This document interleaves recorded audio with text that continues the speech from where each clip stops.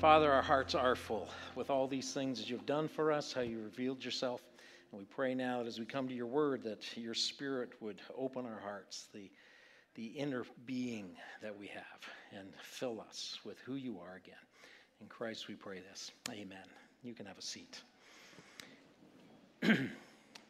In just 3 weeks, we are coming up to Easter, a pivotal moment in the church calendar and kind of a keystone of the Christian year. Of course, there are celebrations that go along with that, family things, but we also have some moments as a church family that we will gather for. And I'll just remind you about Good Friday. Our Good Friday service is at 10:30 a.m. It's about an hour-long service. A meaningful service that we've kind of developed over the years following a tenebrae tradition, which means the shadows. And so we darken our auditorium and we read the scriptures. It's just a focus on following with Jesus those moments and the events leading him to the cross. And so I encourage you to be setting that time apart. And we've been thinking that just in our sermons leading up to Easter that we want to spend some time and just reflect on the person of Christ in not a different way, but just a focus in this way to help us in thinking through some of those disciplines and meditations that help us in our identification with him. A verse that we are going to just keep reminding you of comes out of Philippians chapter 3, verses 10 through 11, where the Apostle Paul, as he is writing about his experience in Christ and as he talks about his desires and what he wants, he says this: I want to know Christ. Yes, to know the power of his resurrection and the power of participating in his sufferings, becoming like him in his death, and so somehow attaining to the resurrection from the dead. And I find this a very fitting description of my desire as a disciple of Jesus. I want to know him. And in that knowing, it's beyond a intellectual kind of knowing. I want to understand Jesus more than just facts and figures, to know his life history. I want to know Jesus in that relational sense, in that shared experience sense. I believe that's what Paul is crying out for here. He says, I want to know Jesus.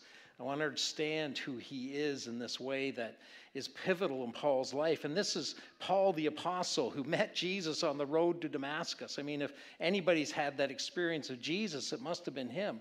But here he is writing to the Philippians well into his years of apostleship, and he continues to say, I want to know him.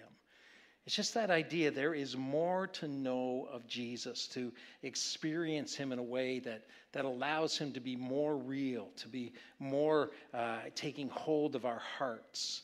And it's really the prayer of Easter. It's why we have moments like this in church calendar, to drive us to these places where the Spirit can open our hearts so that what we know becomes more real. We've all had experiences like that.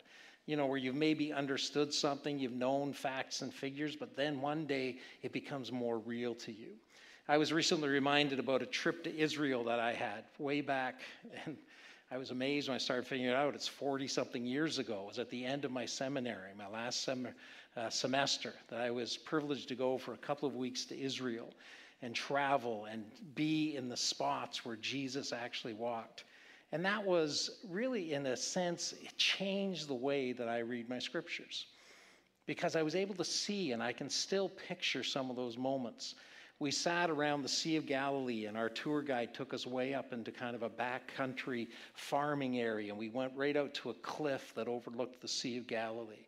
And he pointed out what it was like for Jesus to take a boat from Capernaum, which we could see on the north shore, and sail across the sea to Bethesda. Right? Those kind of moments. Suddenly that becomes more real to me. It's those kind of moments that we want to have in our understanding of Jesus. I recently heard the story of a man who was really refused to wear his seatbelt. He was just against it. You know, he appreciated it was a law, but he just thought, no, it's too restricting, and he was okay, and he had all the reasons why he didn't like wearing it.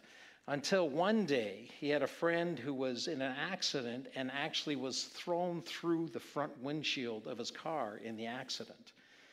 Ever since then, the man has become a staunch seatbelt wearer. What changed? Did he get new information? You know, was there new facts given to him? No. There was an experience.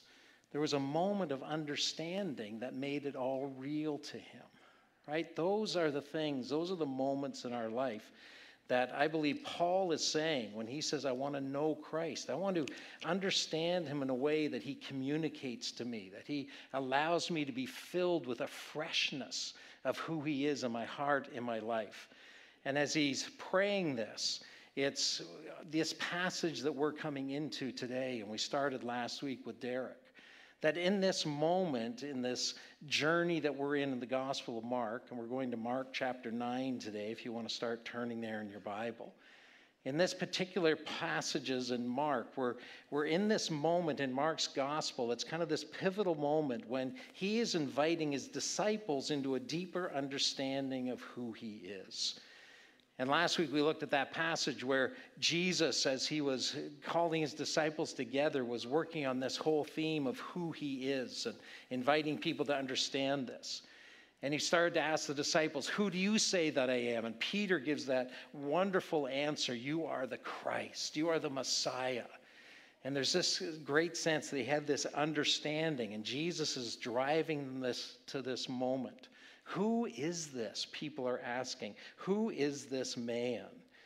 And we've discovered there that Peter, while he had a true answer, didn't have a full answer. Right? Peter had the right answer. He was commended for the answer that was given, but Jesus had to fill it in some more for them. He had to fill it in that what it was meaning for him to be the Messiah, that there was suffering, that there was crucifixion coming. And Peter couldn't comprehend all of that. And he needed to have some details filled in for him. He needed to learn a lot more about what being Messiah was. He needed to learn what it was going to be, that the Messiah was going to suffer and die, and that Peter, as being his disciple, was going to have to join him in that suffering. I liked how Derek said it last week. He pointed us that what Jesus was teaching there, that to become like Jesus in his death is what we have been created to be. It's where our life is ultimately found. Our life is found in his death. And we are called to participate, to share in that death.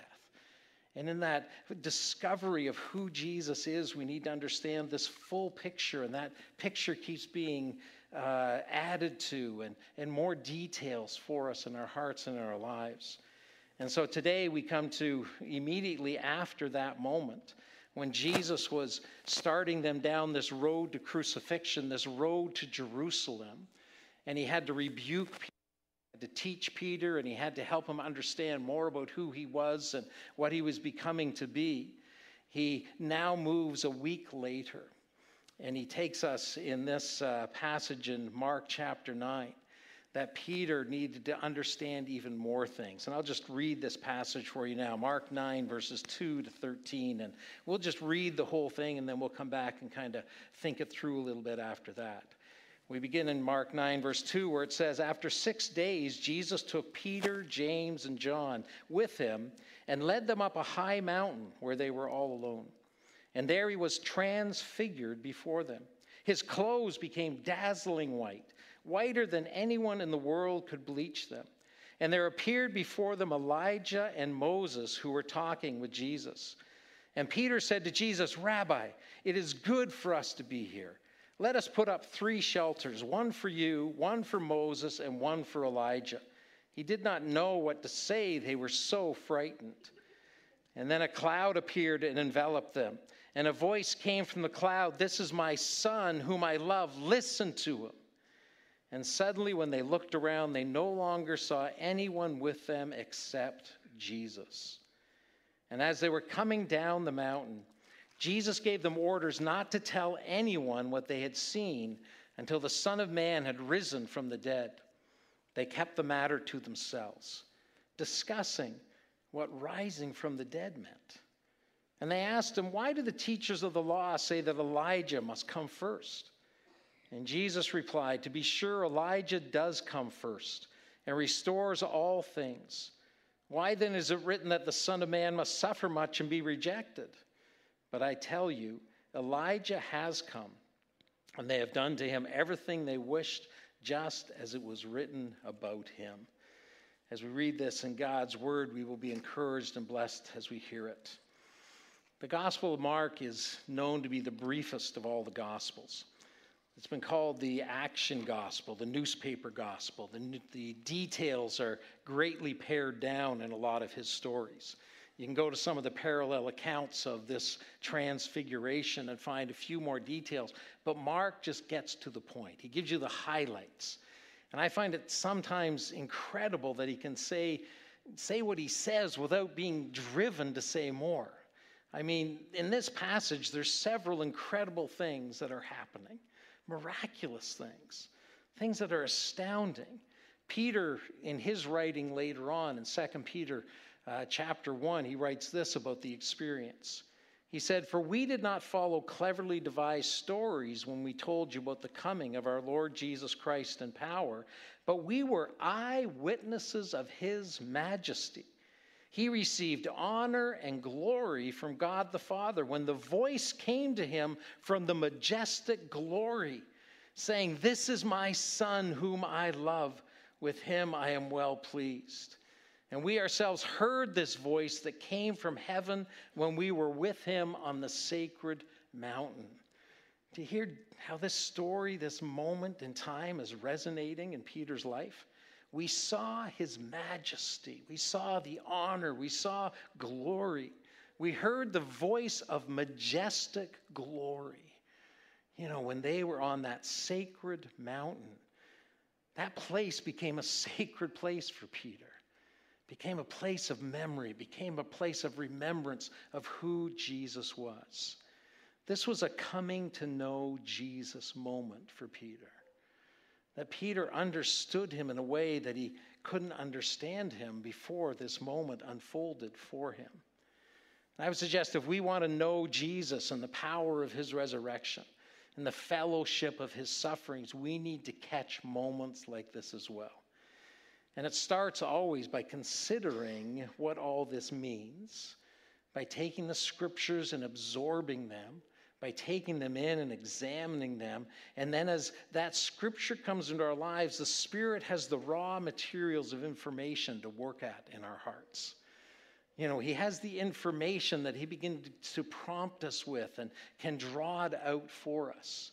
And in other ways, he then allows us to enter in by his Spirit so that our eyes are enlightened, so that the eyes of our inner being are strengthened, as Paul says in Ephesians. So we take in the information. We have to have the facts. We've got to have some understanding of what was going on. But then we begin to pray that God's Spirit would allow this to become a moment for us of understanding who Jesus is. I'm going to come back to some of those ideas as we close the sermon today. So back to Mark's Gospels, just remind you what's going on here. First, just remind you of the bigger context. This is a pinnacle moment. In the Gospel of Mark, it's like you move to this moment at the end of chapter 8 and into chapter 9, and Mark has been presenting Jesus to us. And then Jesus begins to unfold who he is to his disciples, his suffering, his death, his crucifixion, and his resurrection. He starts unfolding that as he turns his eyes to move to Jerusalem, where he knows the end is at hand for him. And he begins to unfold for his disciples, and it's happening right here in Mark's Gospels. It's a pinnacle moment. He's revealing his plans. I'm the Messiah, and forcing them to ask, who is this? And so after last week, where Jesus says you need to deny yourself, take up your cross, about a week later, Mark says 6 days, Luke says 8 days, about a week, right? Don't get hung up that they're saying different numbers. It's that kind of just estimation. A week later, Jesus, and look how it starts in verse 2. A week later, he takes his 3 closest friends, that inner circle of disciples, Peter, James, and John, and he takes them up a very high mountain. When you read that people are going up mountains in the scriptures, you really start to anticipate, here is something going to happen. I mean, God seems to love meeting people on mountains. You think of all the Old Testament stories. You think of moments when Moses climbs those mountains, Elijah in the mountains, David hiding in the mountains. God came and met people on the mountains. Jesus, when you read the Gospels, where does he retreat to pray? Goes up the mountain, right? He goes and he climbs. It's not that it makes it easier for God to come down. You know, God is everywhere, but it's that seclusion. It's that sense of climbing, wanting to be in his presence. So Jesus says to his disciples, come, we're going to go up the mountain. And Mark is so brief here. You know, they climb this high mountain. It must have taken hours to get up this mountain. It was probably Mount Hermon. Don't know how far up they went, but Mount Hermon has snow on the top. It's a high mountain, right? So they climb this mountain in the day, and as they get up to the top, Luke's gospel says they were tired. In fact, the other disciples were sleepy as Jesus was praying. But they climbed to the top of this mountain, and then Mark just goes boom. And in just 6 statements, he just says, and here's what happened. These kind of staccato kind of verses, what happens next? He says, Jesus was transfigured before them. No explanation. Doesn't really say what that meant. He just says he was transfigured before them. His clothes become dazzling white. Now he tries to describe that. He says, whiter than anyone could ever bleach them. That's a laundry term for those that don't use bleach anymore, right? Probably most people in this room hardly ever use bleach. Bleach was used to get stains out on white clothes, works beautifully. Put them in bleach, they become really white. And he's saying, it's whiter than anybody could ever bleach your clothes.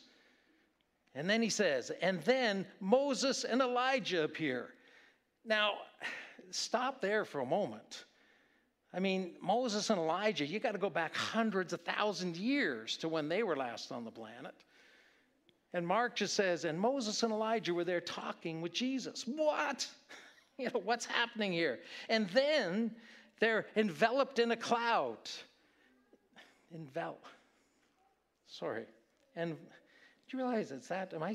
Anyway, is that spelt right? Enveloped? Looks like envelope. Anyway, sorry, my mind just did. They were enveloped in a cloud is what I was going to say. And I thought, that's not right. Enveloped.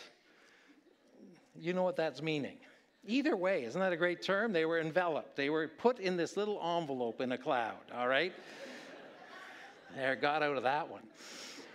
It's amazing what your mind does sometimes. Anyway, but this cloud comes, but it's more than a cloud. It's not just a foggy day arrives. This cloud moves in on them. And then out of the cloud comes a voice. You know, it's God's voice. And Mark just goes boom, boom, boom, boom, gives us those facts with very little explanation. And then we read, and it's all over. Right? After the cloud comes, it's done. And they're alone once again with Jesus. Like, whoa, what just went on here? This was an incredible moment. Peter says we saw his majesty. I mean, Mark, couldn't you have spent just a little more time here? Couldn't you have just filled it out a little more? I mean, we believe Mark is really telling Peter's story. Didn't Peter have a little more to give us in that? But I think what he's done is he's given us those high points. Because he's saying you need to reflect on this. You need to savor what just took place here. That's our task this morning. I want us to just kind of savor this for a few moments. Think about what all this meant, because each one of those statements has a lot of meaning behind it. And it's all in this context of, who is this guy? Who is this man, Jesus? Who is he that's walking on this earth among his disciples? Who is he that's teaching and doing miracles and pointing the world towards a righteousness that is coming to the earth through his Father? Who is he that's calling himself God? Who is he? And in these moments, he's unfolding that for these 3 privileged disciples. So I'm going to put a one word to each one of those little statements that are up there in front of you. One word to just kind of help you start to remember and to think through what's going on. So he was transfigured. The word I'd like you to remember here is the word revelation. Literally, transfigured means he was changed before them. He took on a new figure. You know, in modern days, we might say he was kind of like Optimus Prime, you know, the Transformer. You know, he changed from one thing into something else so that you saw what his true nature or who he really is. He's revealing himself. In a sense, for a moment, he's opening up his dual nature. This is a moment of intense revelation that Jesus allows himself to be transfigured before these disciples. Don Carson, when he's talking about this moment, he says that Jesus was not changed in his nature, just in his appearance. This is really just a self-disclosure. Jesus is just revealing who he already is. It's not that he changed from one thing to something else. It's this revealing. He's opening himself up. Tim Keller, another big name to drop, right? Tim Keller, what he says, the only real Jesus is a transfigured Jesus. He is not just a human being. Although he is completely human, he is also supernatural. See, this is the mystery of incarnation, fully God and fully man. That Jesus, in Philippians we're told, gave up the divine nature so that he took upon himself the nature of a man to walk here among us. But he is fully man and fully God. He didn't give up one. In a sense, he just became the other, and he gave up the rights and the privileges of his divinity. And so in this moment in time on the top of this mountain, the mystery of incarnation, the veil is somewhat lifted and the heavenly shines through. Peter says, and we saw his majesty. We saw his honor. We saw his glory. It was revealed in a way that has never been seen. We need to be reminded over and over again that our faith is founded in the sovereign reign and rule of God, who is entirely other than we are. He is supernatural, right? He is beyond our existence. He is spirit. He is all-powerful. He is all-knowing. He is all-present. And God, as Father, Son, and Holy Spirit, existing eternally in this Trinity, as we express it, in his glory and majesty, came as a son into a man. He humbled himself and became one of us. And we at times can become so intellectual about these things. Kind of in our Baptist, conservative, reformed circles, you know, we can become so people of the book that I think at times we forget some of the supernatural. We forget how incredible that it is that God himself became one of us. And in this moment on top of the mountain, there is a peek into what's happening.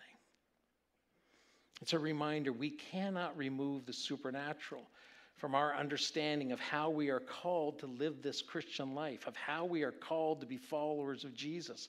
For he himself is God Almighty. That he has dwelled forever in eternity and came to earth for that period of time and now dwells forever in eternity again.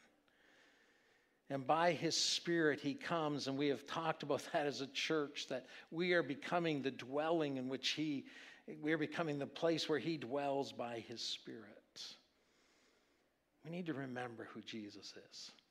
Remember him in his glory and his majesty. It's seen perhaps better, more than just that word transfigured, by the second statement that his clothes became dazzlingly white. The word here to remember is glory. That the glory of Jesus shone through, whiter than any bleach could attain. And it wasn't that glory was added to him. It's as if the glory began to emanate through him, out of him. It overwhelmed his clothing so that they became brilliantly white. God's glory is such that it's overwhelming. Words fail to capture it. His glory is at once terrifying and compelling. It's terrifying, for to be in the glory of God, you are told that to be in the glory of God, can a man see God and live? No. When you read Old Testament accounts, they hid in the rocks and God's glory passed by. It's a terrifying experience, but it's also compelling. It's where you want to be instinctively, to be found in His presence, that glory can so wash over us that we are understanding who we are, but we understand His glory of His love and His grace and His justice and His holiness, all in that moment. In Luke's account, he says that his clothes became as bright as a flash of lightning. Trying to put words to what this looked like. I've recently gone through some eye surgery. I had to have cataracts done. If you've ever had eye stuff done, you know that moment where they shine that light into your eye. I've gone through that far too many times over the last couple of months. But I often think of that experience at this moment. That penetrating light that it's painful when it's shining in your eye. You can't look. And they say, just keep your eye open. Oh, yeah, right. You can't do it. That's the glory that was taking place on the mountain. And there's so many parallels to this moment in the Old Testament. Just one, Exodus 33, Moses goes up the mountain and encounters God there.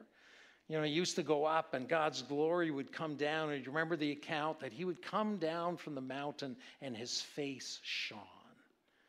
That Moses' face somehow was reflecting the glory of God. And the people said, we can't bear it. You need to put a veil over your face, Moses. Right? To be in the glory of God, he began to reflect it. But understand, Moses was reflecting it only as the moon reflects the light of the sun. He wasn't the source. In this moment, Jesus is the source. He is the Son. The glory is in Him. It is who He is. It is revealed from within Himself that He is entirely equal with God. In Hebrews 1, we read that the Son is the exact representation of the Father in all of His glory. And here's the moment. This is Jesus. This is Jesus who we embrace as our Savior, that we call upon to come and visit us and to be a part of us. Could we stand it if He really came in all of His glory? But God, would You come in Your glory? Because that's the touch we need. We need to understand His presence in this way. And they saw the glory of Jesus. And then in the midst of this, Moses and Elijah show up. Again, what? What's this about? What's happening? Moses and Elijah standing there talking with Jesus. I mean, Mark, there's a whole lot of explaining to be done here, isn't there? Where'd they come from? Okay, that's probably given, you can't explain it. How did they know it was Moses and Elijah? Did they wear name tags? I mean, they wouldn't have had a picture. Somehow, though, they understood. Here's Moses and Elijah talking with Jesus. Why those two? I mean, Abraham probably would have been a good one to have show up. David, Isaiah. But Moses and Elijah, they're talking with them. And as they come, the word that I'd have us remember here is the word unique. Because in Moses and Elijah coming and talking with Jesus, and it says that Mark doesn't give us, of course, any details about it, just that they were talking with Jesus. Luke says they were talking about things to come. I imagine there was a whole range of conversation that those guys were having. Helping Jesus to be prepared for what was coming and remembering how Moses and Elijah in the Old Testament, their roles that they've played.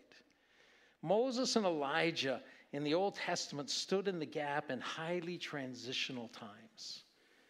Moses brought the law, top of Mount Sinai. And he brought the law to the nation of Israel and established a brand new order for them. He represents all of the law. Elijah, a new kind of prophet coming, and as he comes, he's calling Israel to return as they're falling away into idolatry and God's judgment. But perhaps the best understanding is that the last two verses of our Old Testament, Malachi chapter 4, verses 4 to 6, these are the two guys that are talked about. Malachi says, "Remember the law of my servant Moses, the decrees and laws I gave him at Horeb for all of Israel. And see, I will send the prophet Elijah to you before that great and dreadful day of the Lord comes."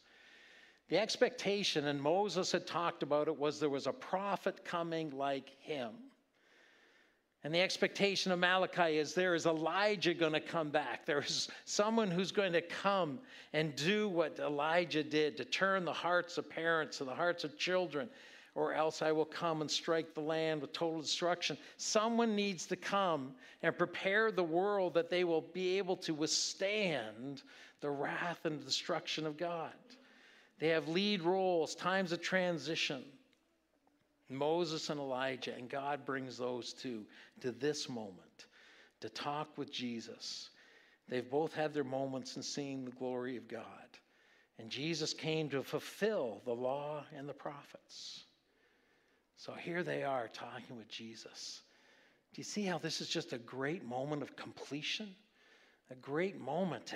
And as Jesus is being revealed, it's being packed all together. And Moses and Elijah are there. And then Peter speaks up.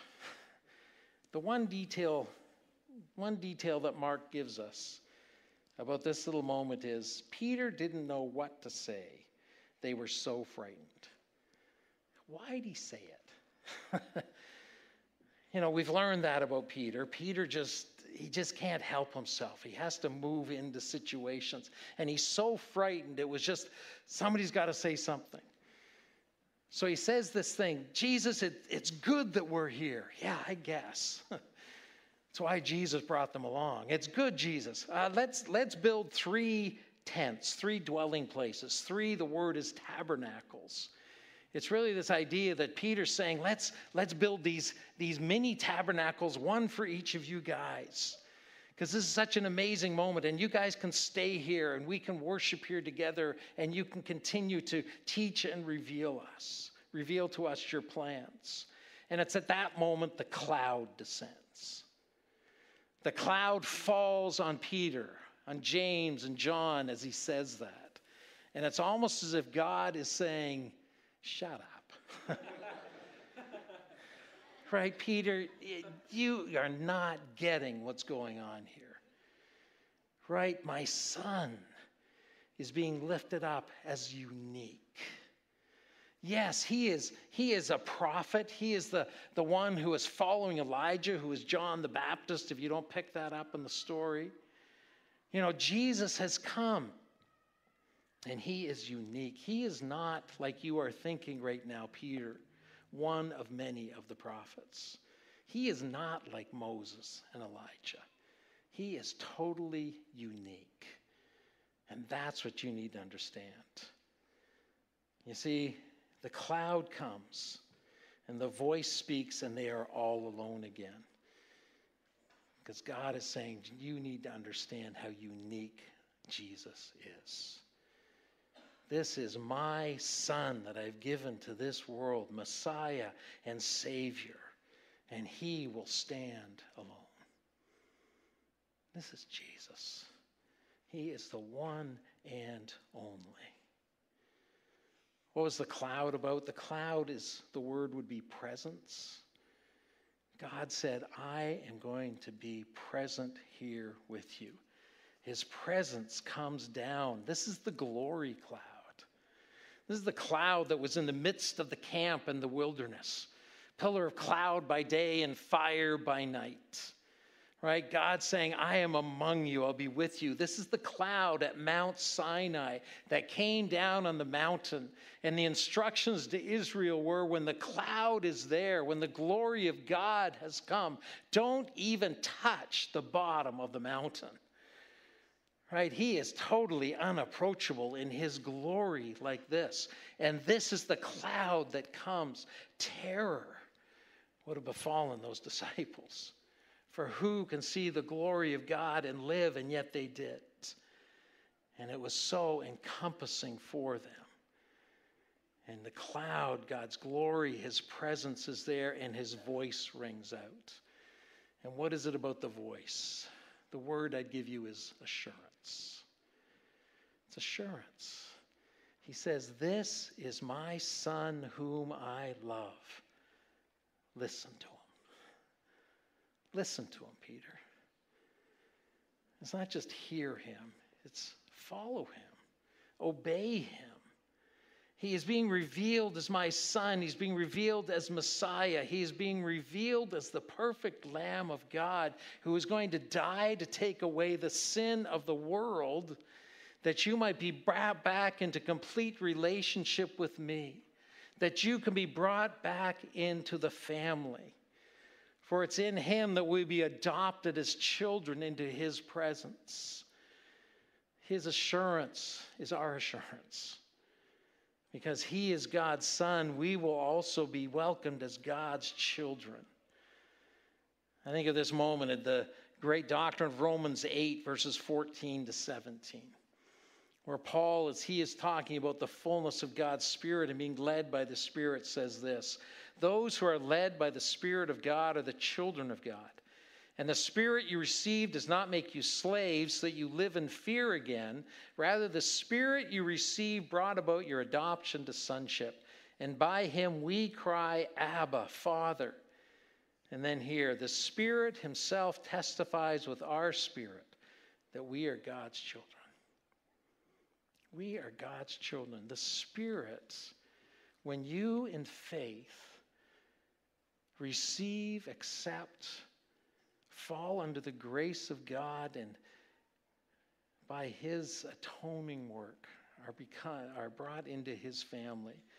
His Spirit testifies with your spirit that you are his child. That inner voice says, "This is my son. This is my daughter, whom I love." Romans 8 finishes off and says, "And if we are children, then we are heirs, heirs of God and co-heirs with Christ, if indeed we share in his sufferings, in order that we may also share in his glory." We need to understand we die with him so that we might live.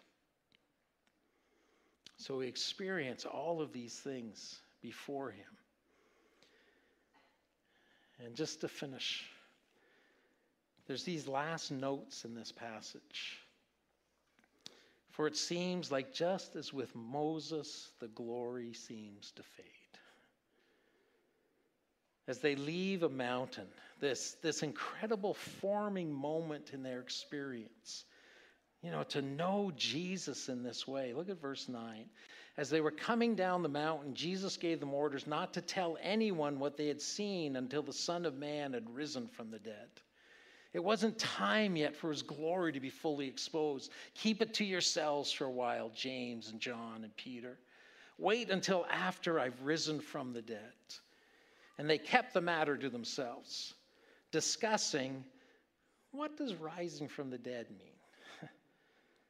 See, they had no context for that yet.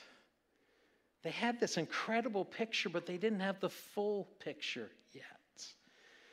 And Jesus was giving them this context. He's saying, "I'm going to suffer and die and rise again."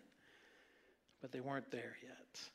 They needed to come back to this. And how often do we need to be reminded of the glory and our place in his heart and what he's done and what he's doing? Peter, James, and John could never look at Jesus again in the same way. They had seen his glory, but they still had to grow. The Apostle Paul met Jesus on the road to Damascus, and yet he writes to Philippians, "I want to know Christ. I want to know him more." How do we come to know Jesus more in this way? Jesse, you and the team can come up as we close. I got just a couple of suggestions in closing. What do we need to do to put ourselves in these places where we allow Jesus to fill out our understanding in this way that our hearts are also touched so that he becomes real? First thing I think that we need to understand is that so often this happens in our times of worship, in our moments of prayer. Worship and prayer is when we put ourselves in places where our hearts are ready to receive. It's part of what worship accomplishes for us.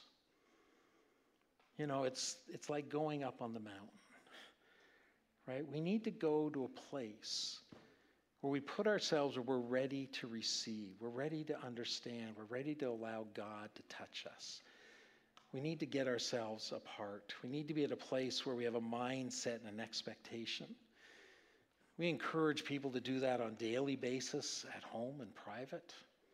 You know, to have times of prayer and scripture at home. But I think the corporate worship and getting together, and that's my second point, is it happens in community. You know, we need to come together.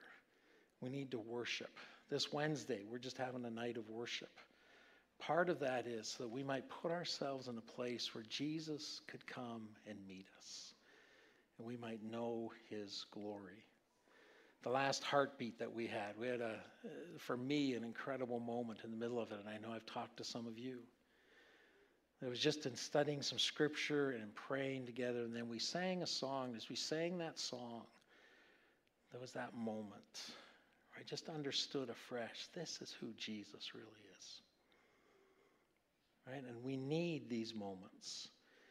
We need to be in that mindset. You know, as we gather on Sunday mornings, who do you come to hear? I hope you didn't come to hear me this morning, because you're probably disappointed. But if you came to hear from God's Spirit, you got maybe a chance. Right? We come together to hear from God, and we do it in community because I need you to bless me with singing, with encouragement, with stories. I need you to encourage me in your struggles, where you are suffering. Because in that encouragement, I realize that you're striving to know Christ. And then I think the other thing I put down there is assurance. We need to remind ourselves often of our family status. We are his children, and we can rest in that. And sometimes you need just the touch. You need his voice reminding you that he's his child. I often go to that Romans 8 passage. And just in the quietness of my own heart, it might be in the middle of singing. It's just like, Lord, remind me I'm your child. Spirit, would you testify with my spirit that I really belong? I need to remember that. And then I need to submit to his authority all over again. Listen to him. Obey him. You see, we want to know him and the power of his resurrection and the power of sharing in his sufferings, becoming like him in his death, and so somehow to attain to the resurrection from the dead. Father, would you grant us these special gifts, that in the way the disciples that day saw Jesus transfigured before him, they tasted and saw his glory. Jesus, would you allow us to be reminded in a heart way of your glory, even this morning, even this week, in moments when we need to just be affirmed and assured. Help us in this, we pray. Amen.